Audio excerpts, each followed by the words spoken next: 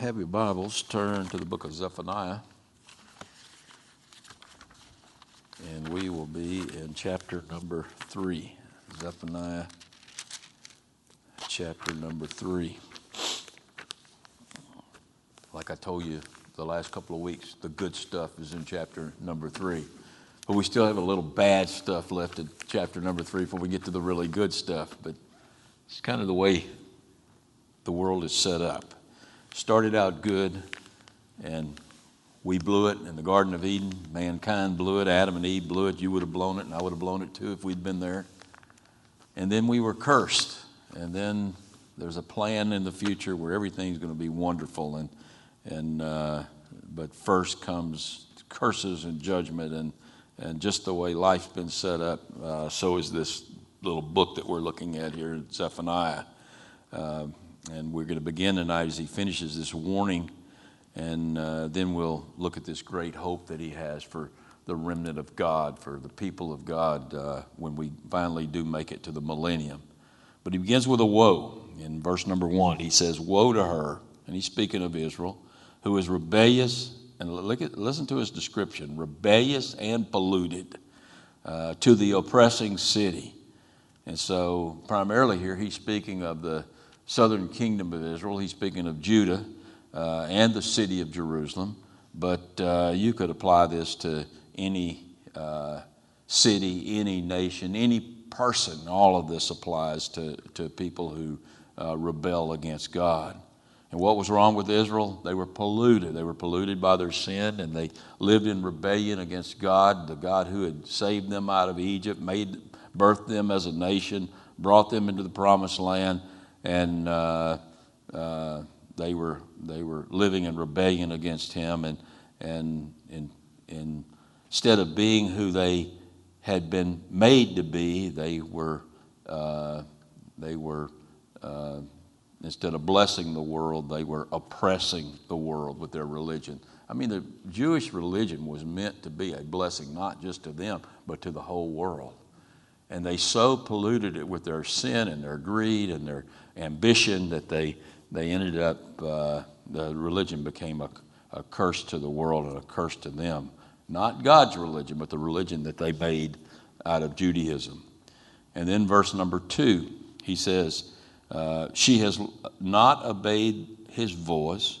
She has not received correction. She has not trusted the Lord.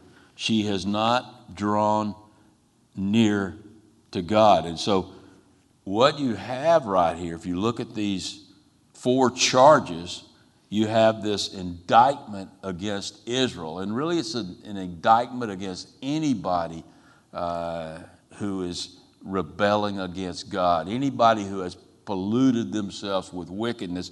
This is why. The main reason why, and the first reason why, is she has not obeyed the voice of the Lord. When did she hear the voice of the Lord? When did Israel hear the voice of the Lord? Well, Paul tells us in Romans chapter 2 that Israel was a blessed country because of what? Because they were given the oracles of God. They were given the word of God. Now, God actually spoke to them audibly on occasions, but primarily what he's speaking of here, they didn't obey his voice. They didn't obey the word of God that they had been given, and because of that great privilege, they had a great responsibility, but they had ignored their responsibility to obey the voice of the Lord, and so God is judging them. But that applies to individuals too, because Paul also says in Romans chapter 2 that even those who haven't been given the oracles of God are without excuse because they have a conscience, and that conscience bears witness of what's right and what's wrong. Every person is born with a conscience. Now, it doesn't take long for people to sear that conscience in disobedience to the Lord. But we all are born, I believe, hearing the word of God. All of us are born into a world of darkness, but we're given some light. And if we come to that light, we will be given more light. But if we choose darkness, and men love darkness instead of light, and so for the most part they choose darkness, and so they don't obey the voice of the Lord. Now listen to the second charge. She has not received correction. And so God gives out his word. We don't receive his word. We don't obey his word.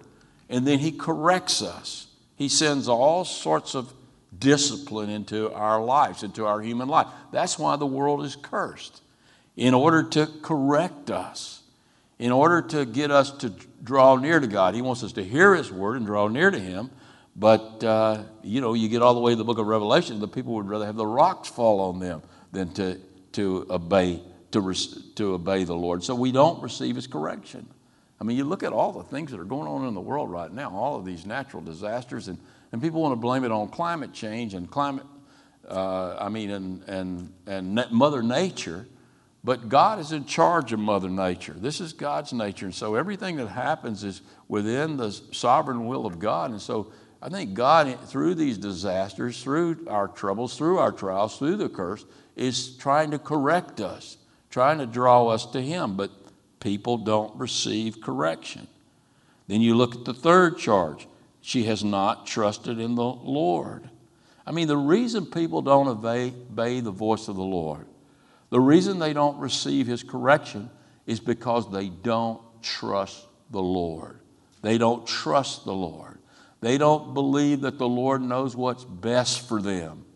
And hey, all of us are still fighting that problem. We still sometimes think we know better than the Lord knows,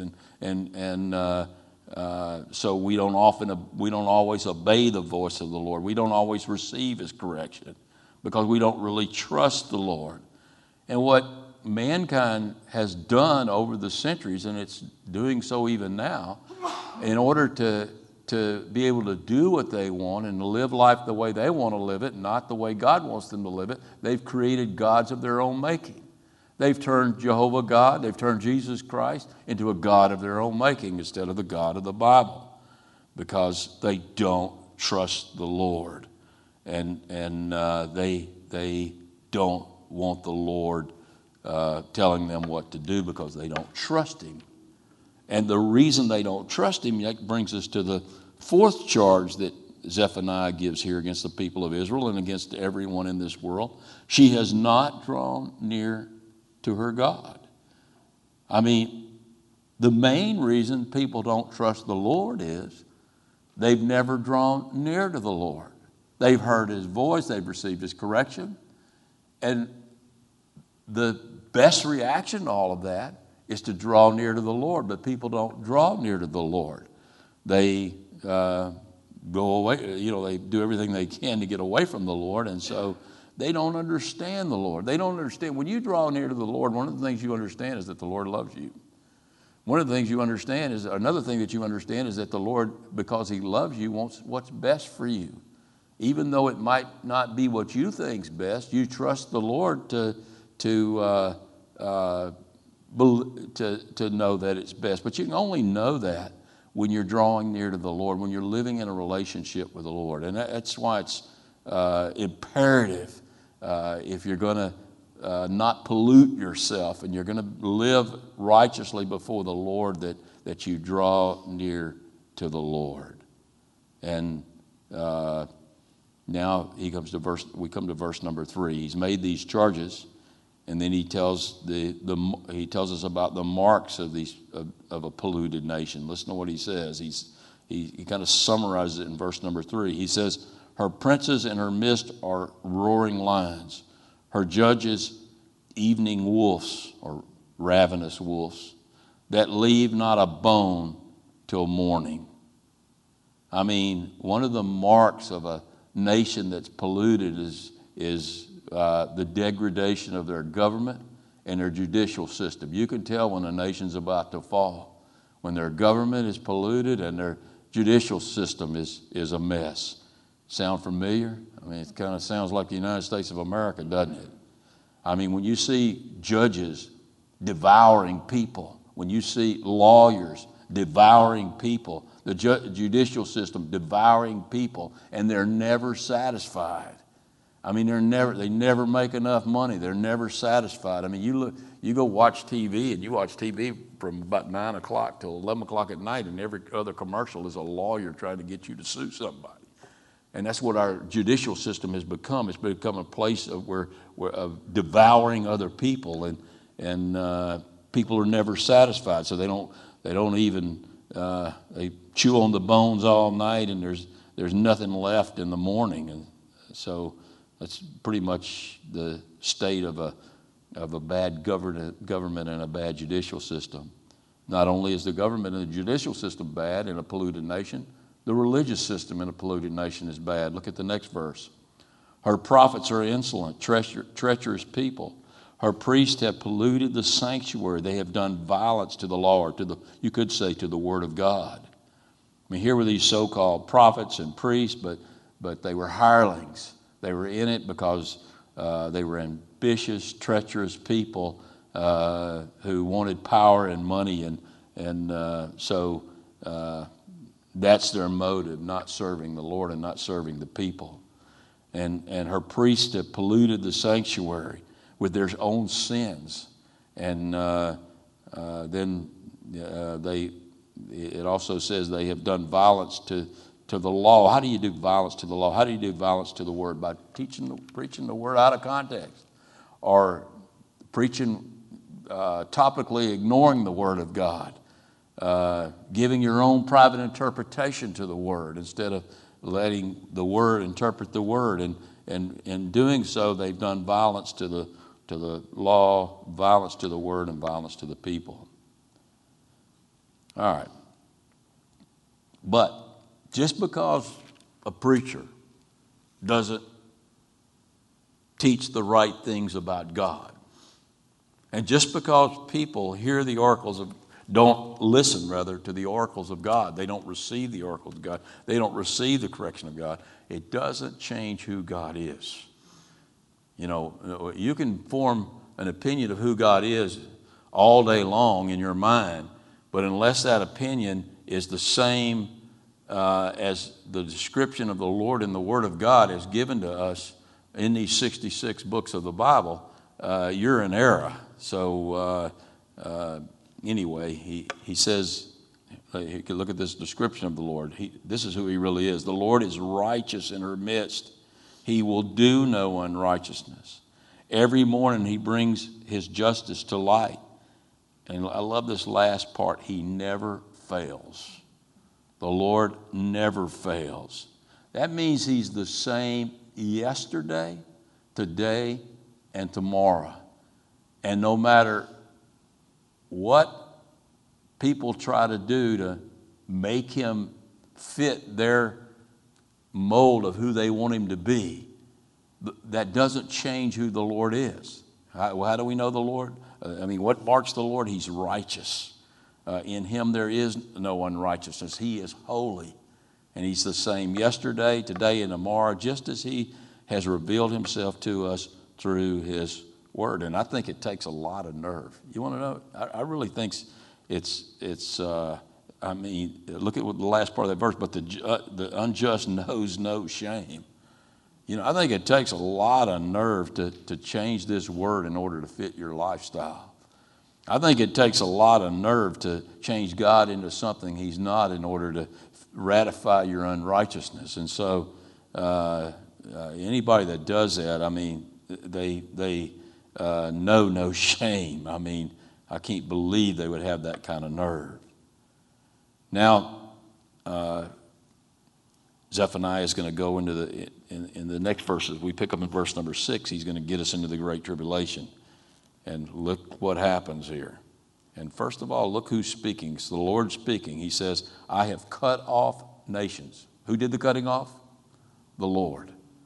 Everything you read about that transpires in the book of Revelation during the Great Tribulation is the work of the Lord. It's the day of his wrath. It's the day of his judgment. And it's going to be really, really bad. What's going on with those hurricanes is nothing compared to what we read about in the Great Tribulation. He says, I've cut off their nations. Their fortresses are devastated. I have made their streets desolate with none passing by. Their cities are destroyed. There is no one, no inhabitant. The only people that will be left in the millennium will be a remnant, a small remnant. You know, it's not going to be as many people on this earth as I think people imagine they're going to be. There's not going to be as many saints coming with the Lord as some people imagine they're going to be. And the world is going to look totally different after the Great Tribulation. I mean, I said a couple of weeks ago, I've pondered a few times, what will things look like after the Great Tribulation? What will they look like in the millennium? Well, I think we're going to see a great restoration of this earth and the heavens and the earth. And then as we go into eternity, we'll see, the new Jerusalem coming down and everything will be made perfect. But there's going to be a restoration, but things are going to be a lot different. I think there are a lot of people who call themselves Christians that really wouldn't want to be here during the millennium. I wonder if there's going to be television, for example, or if we're going to have cars. According to this, those towers are coming down. There's not going to be any of these great cities anymore.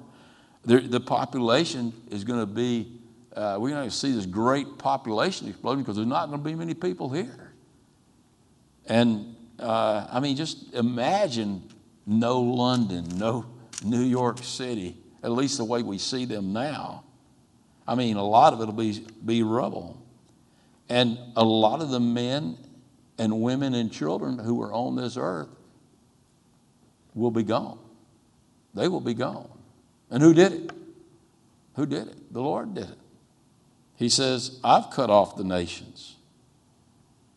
I'm the one who devastated the fortresses. I'm the one who made the streets desolate with none passing by. And I'm the one who destroyed the cities. Now, he'll use various ways and various means and even mankind to some degree to do that.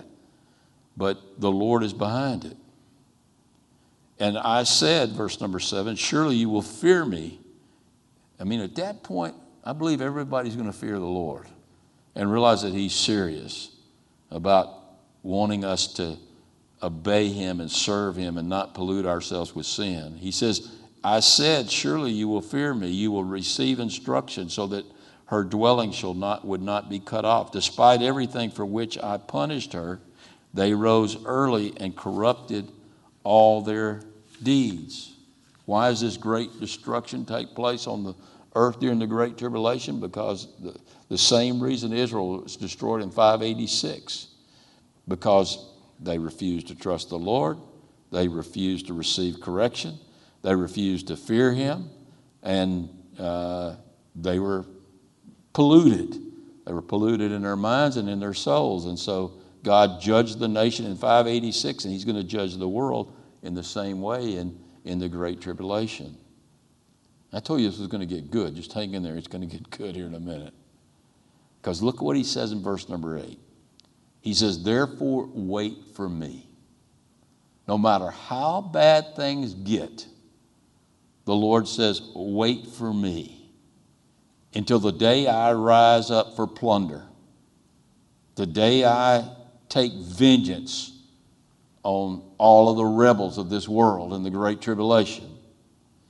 He says, here's what I'm going to do. I'm determined to gather the nations together to my assembly of the kingdoms. I'm going to bring all the nations together. Where's he going to bring them together at? In the valley of Armageddon. He says to pour out on them my indignation. I'm going to pour out my wrath on them, all my fierce anger, and all the earth shall be devoured with the fire of my jealousy. So at the battle of Armageddon, you know what happens? All the nations of the world gather in the valley of Armageddon in Israel. And at that point, the Lord returns with his saints, and we don't have to do anything. By the word of his mouth, fire comes out of his mouth. By his word, all of the wicked are destroyed. And the reason he does that, he says, you get a clue there in the very last phrase. He says, all the earth shall be devoured with the what? The fire of my jealousy. The Lord God, your God, is a jealous God. We hear elsewhere in the word. He's jealous. What's that mean?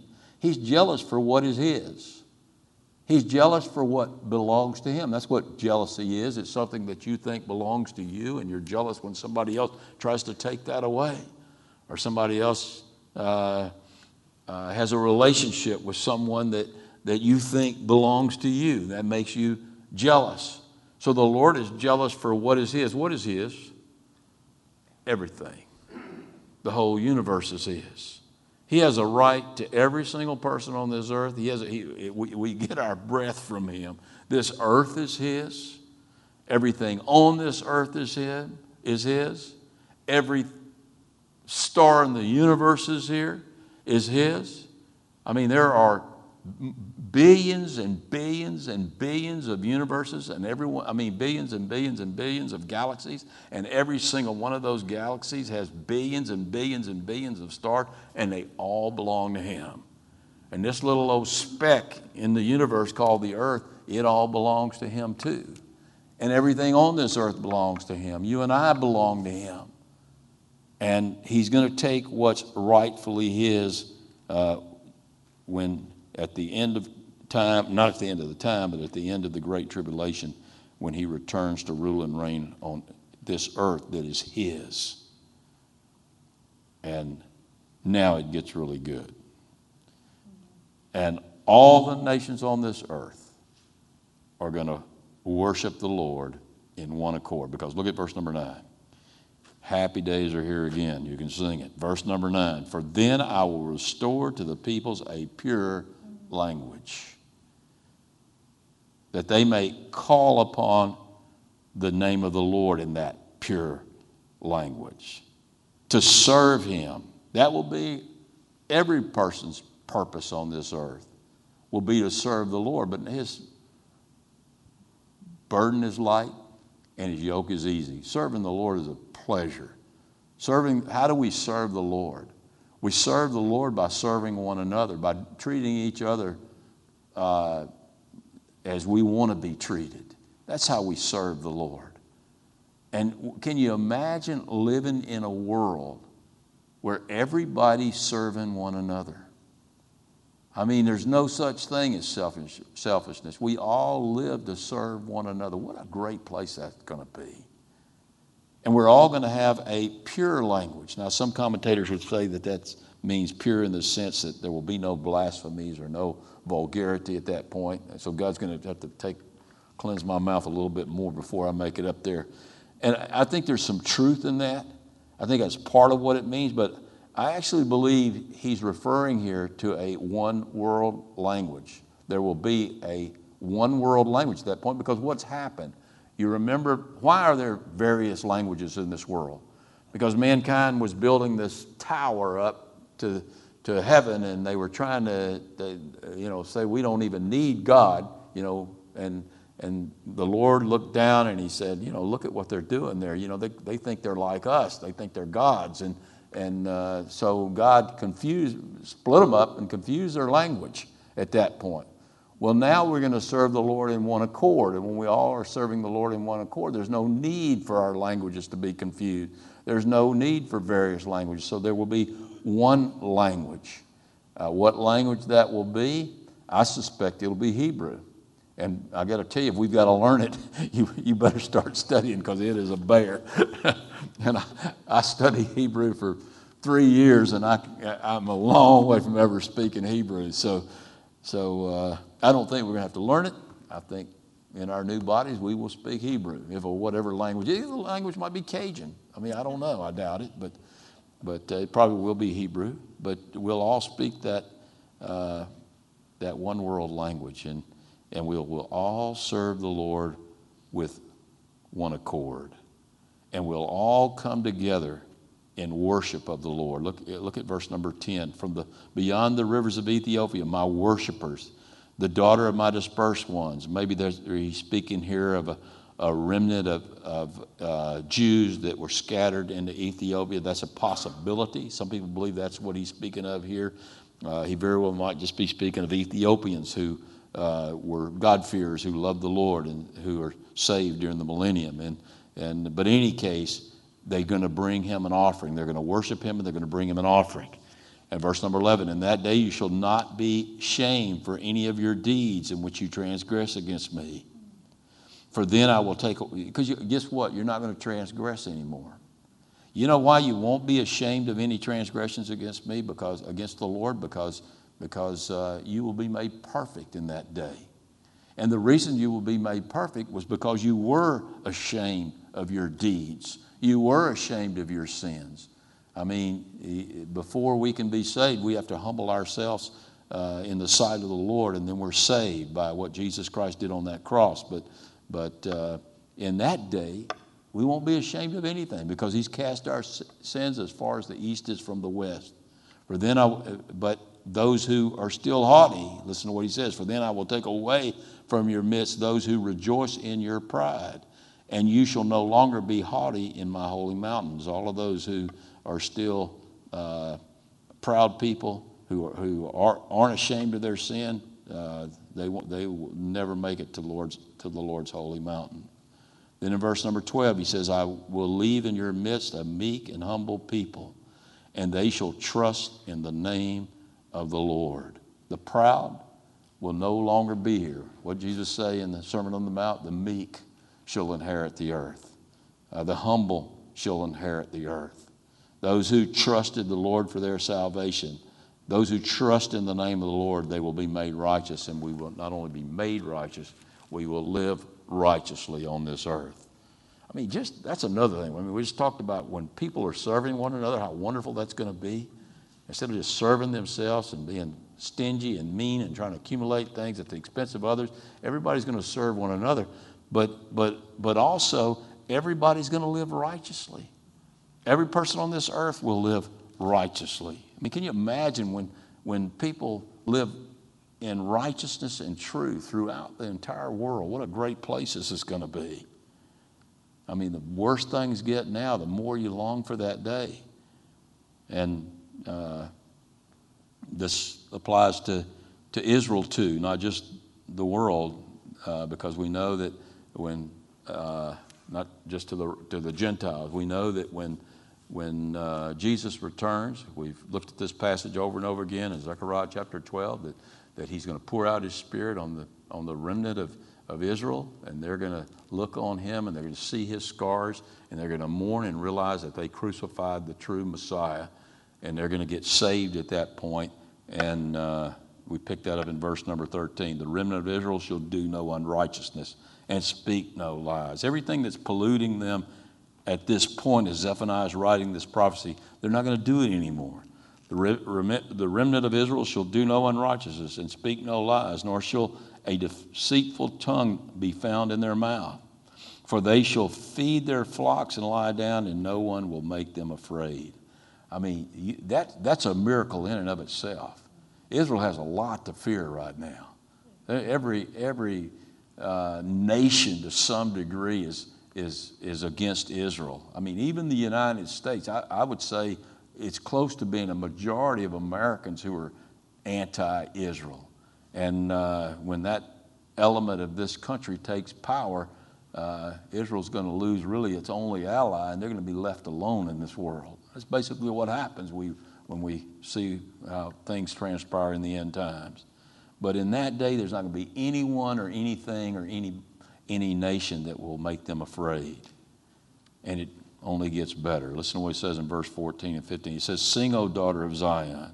Shout, O Israel. And I think this applies to literal Israel and spiritual Israel. Be glad and rejoice with all your heart, O daughter of Jerusalem. The Lord has taken away your sins, your judgments. No judgment left for your sin because he cast your sins as far as the east is from the west when you believed on Jesus Christ. He has cast out your enemy. Who's our enemy? All of our enemy, the devil himself. The King of Israel, the Lord, is in your midst. That's the best part of it right there. That's what I'm looking forward to. I mean, the King of Israel. Who's the King of Israel? The Lord. We know that's none other than Jesus Christ, the great I am, the first, the last, the Alpha, the Omega, the beginning, the end. And you shall see disaster no more. In that day, verse number 16, it shall be said to Jerusalem, do not fear, Zion. Let not your hands be weak. The Lord your God is in your midst. And you talk about being in a position where you don't have to worry about anything when the Lord is in your midst. Just apply that to your own life for a minute. I mean, where's the Lord right now? He's in your midst.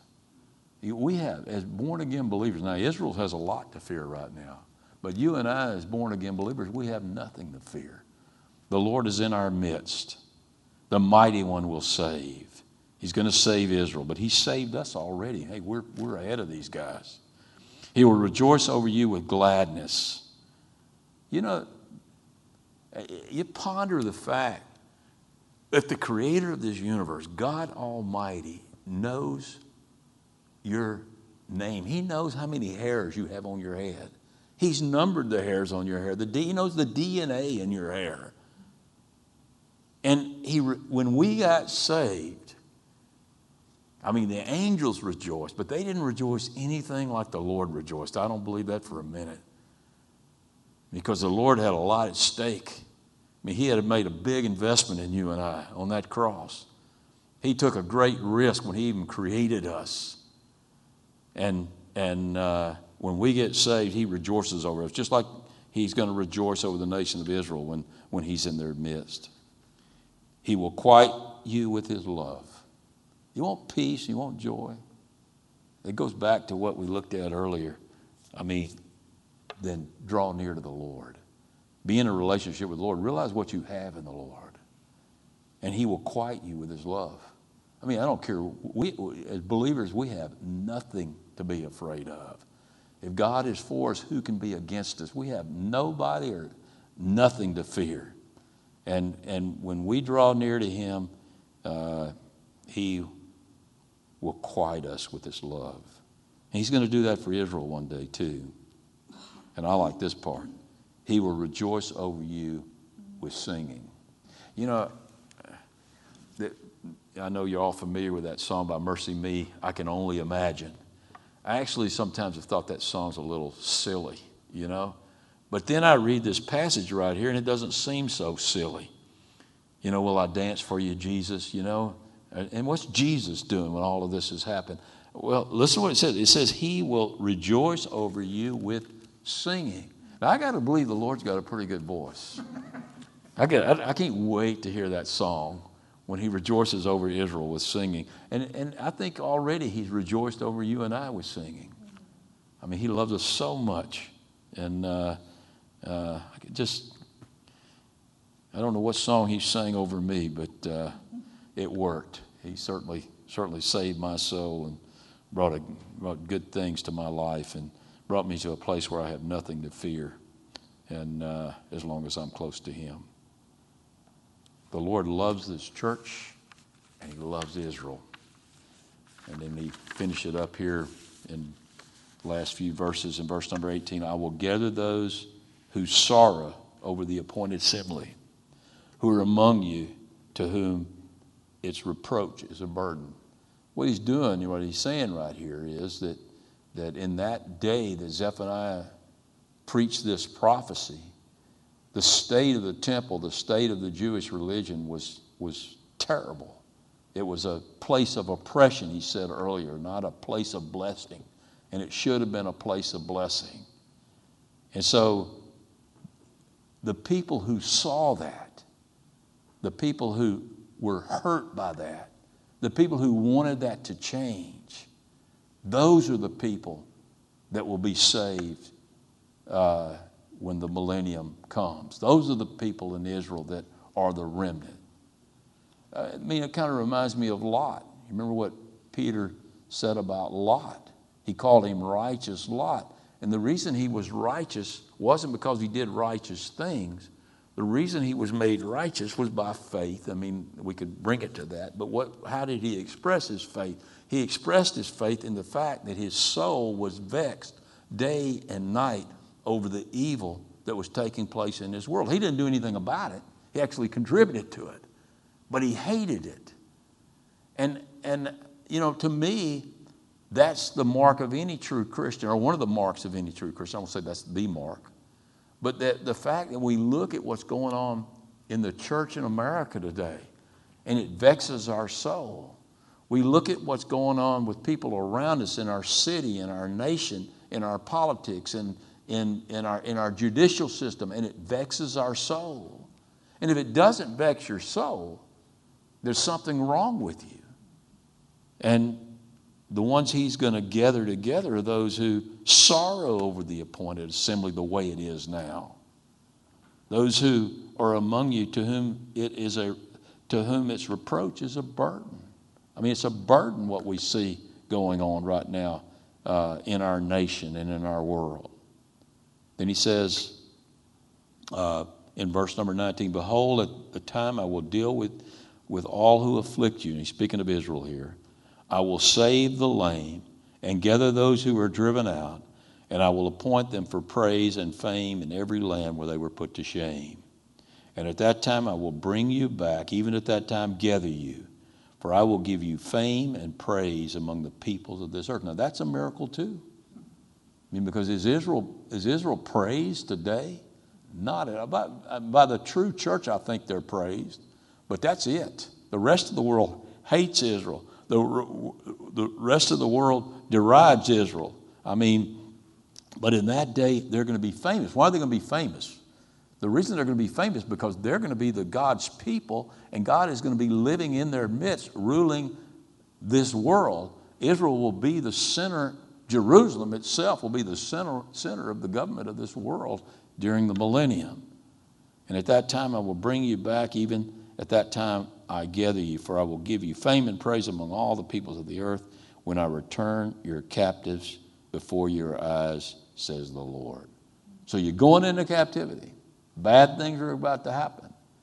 But there's a hope for my remnant.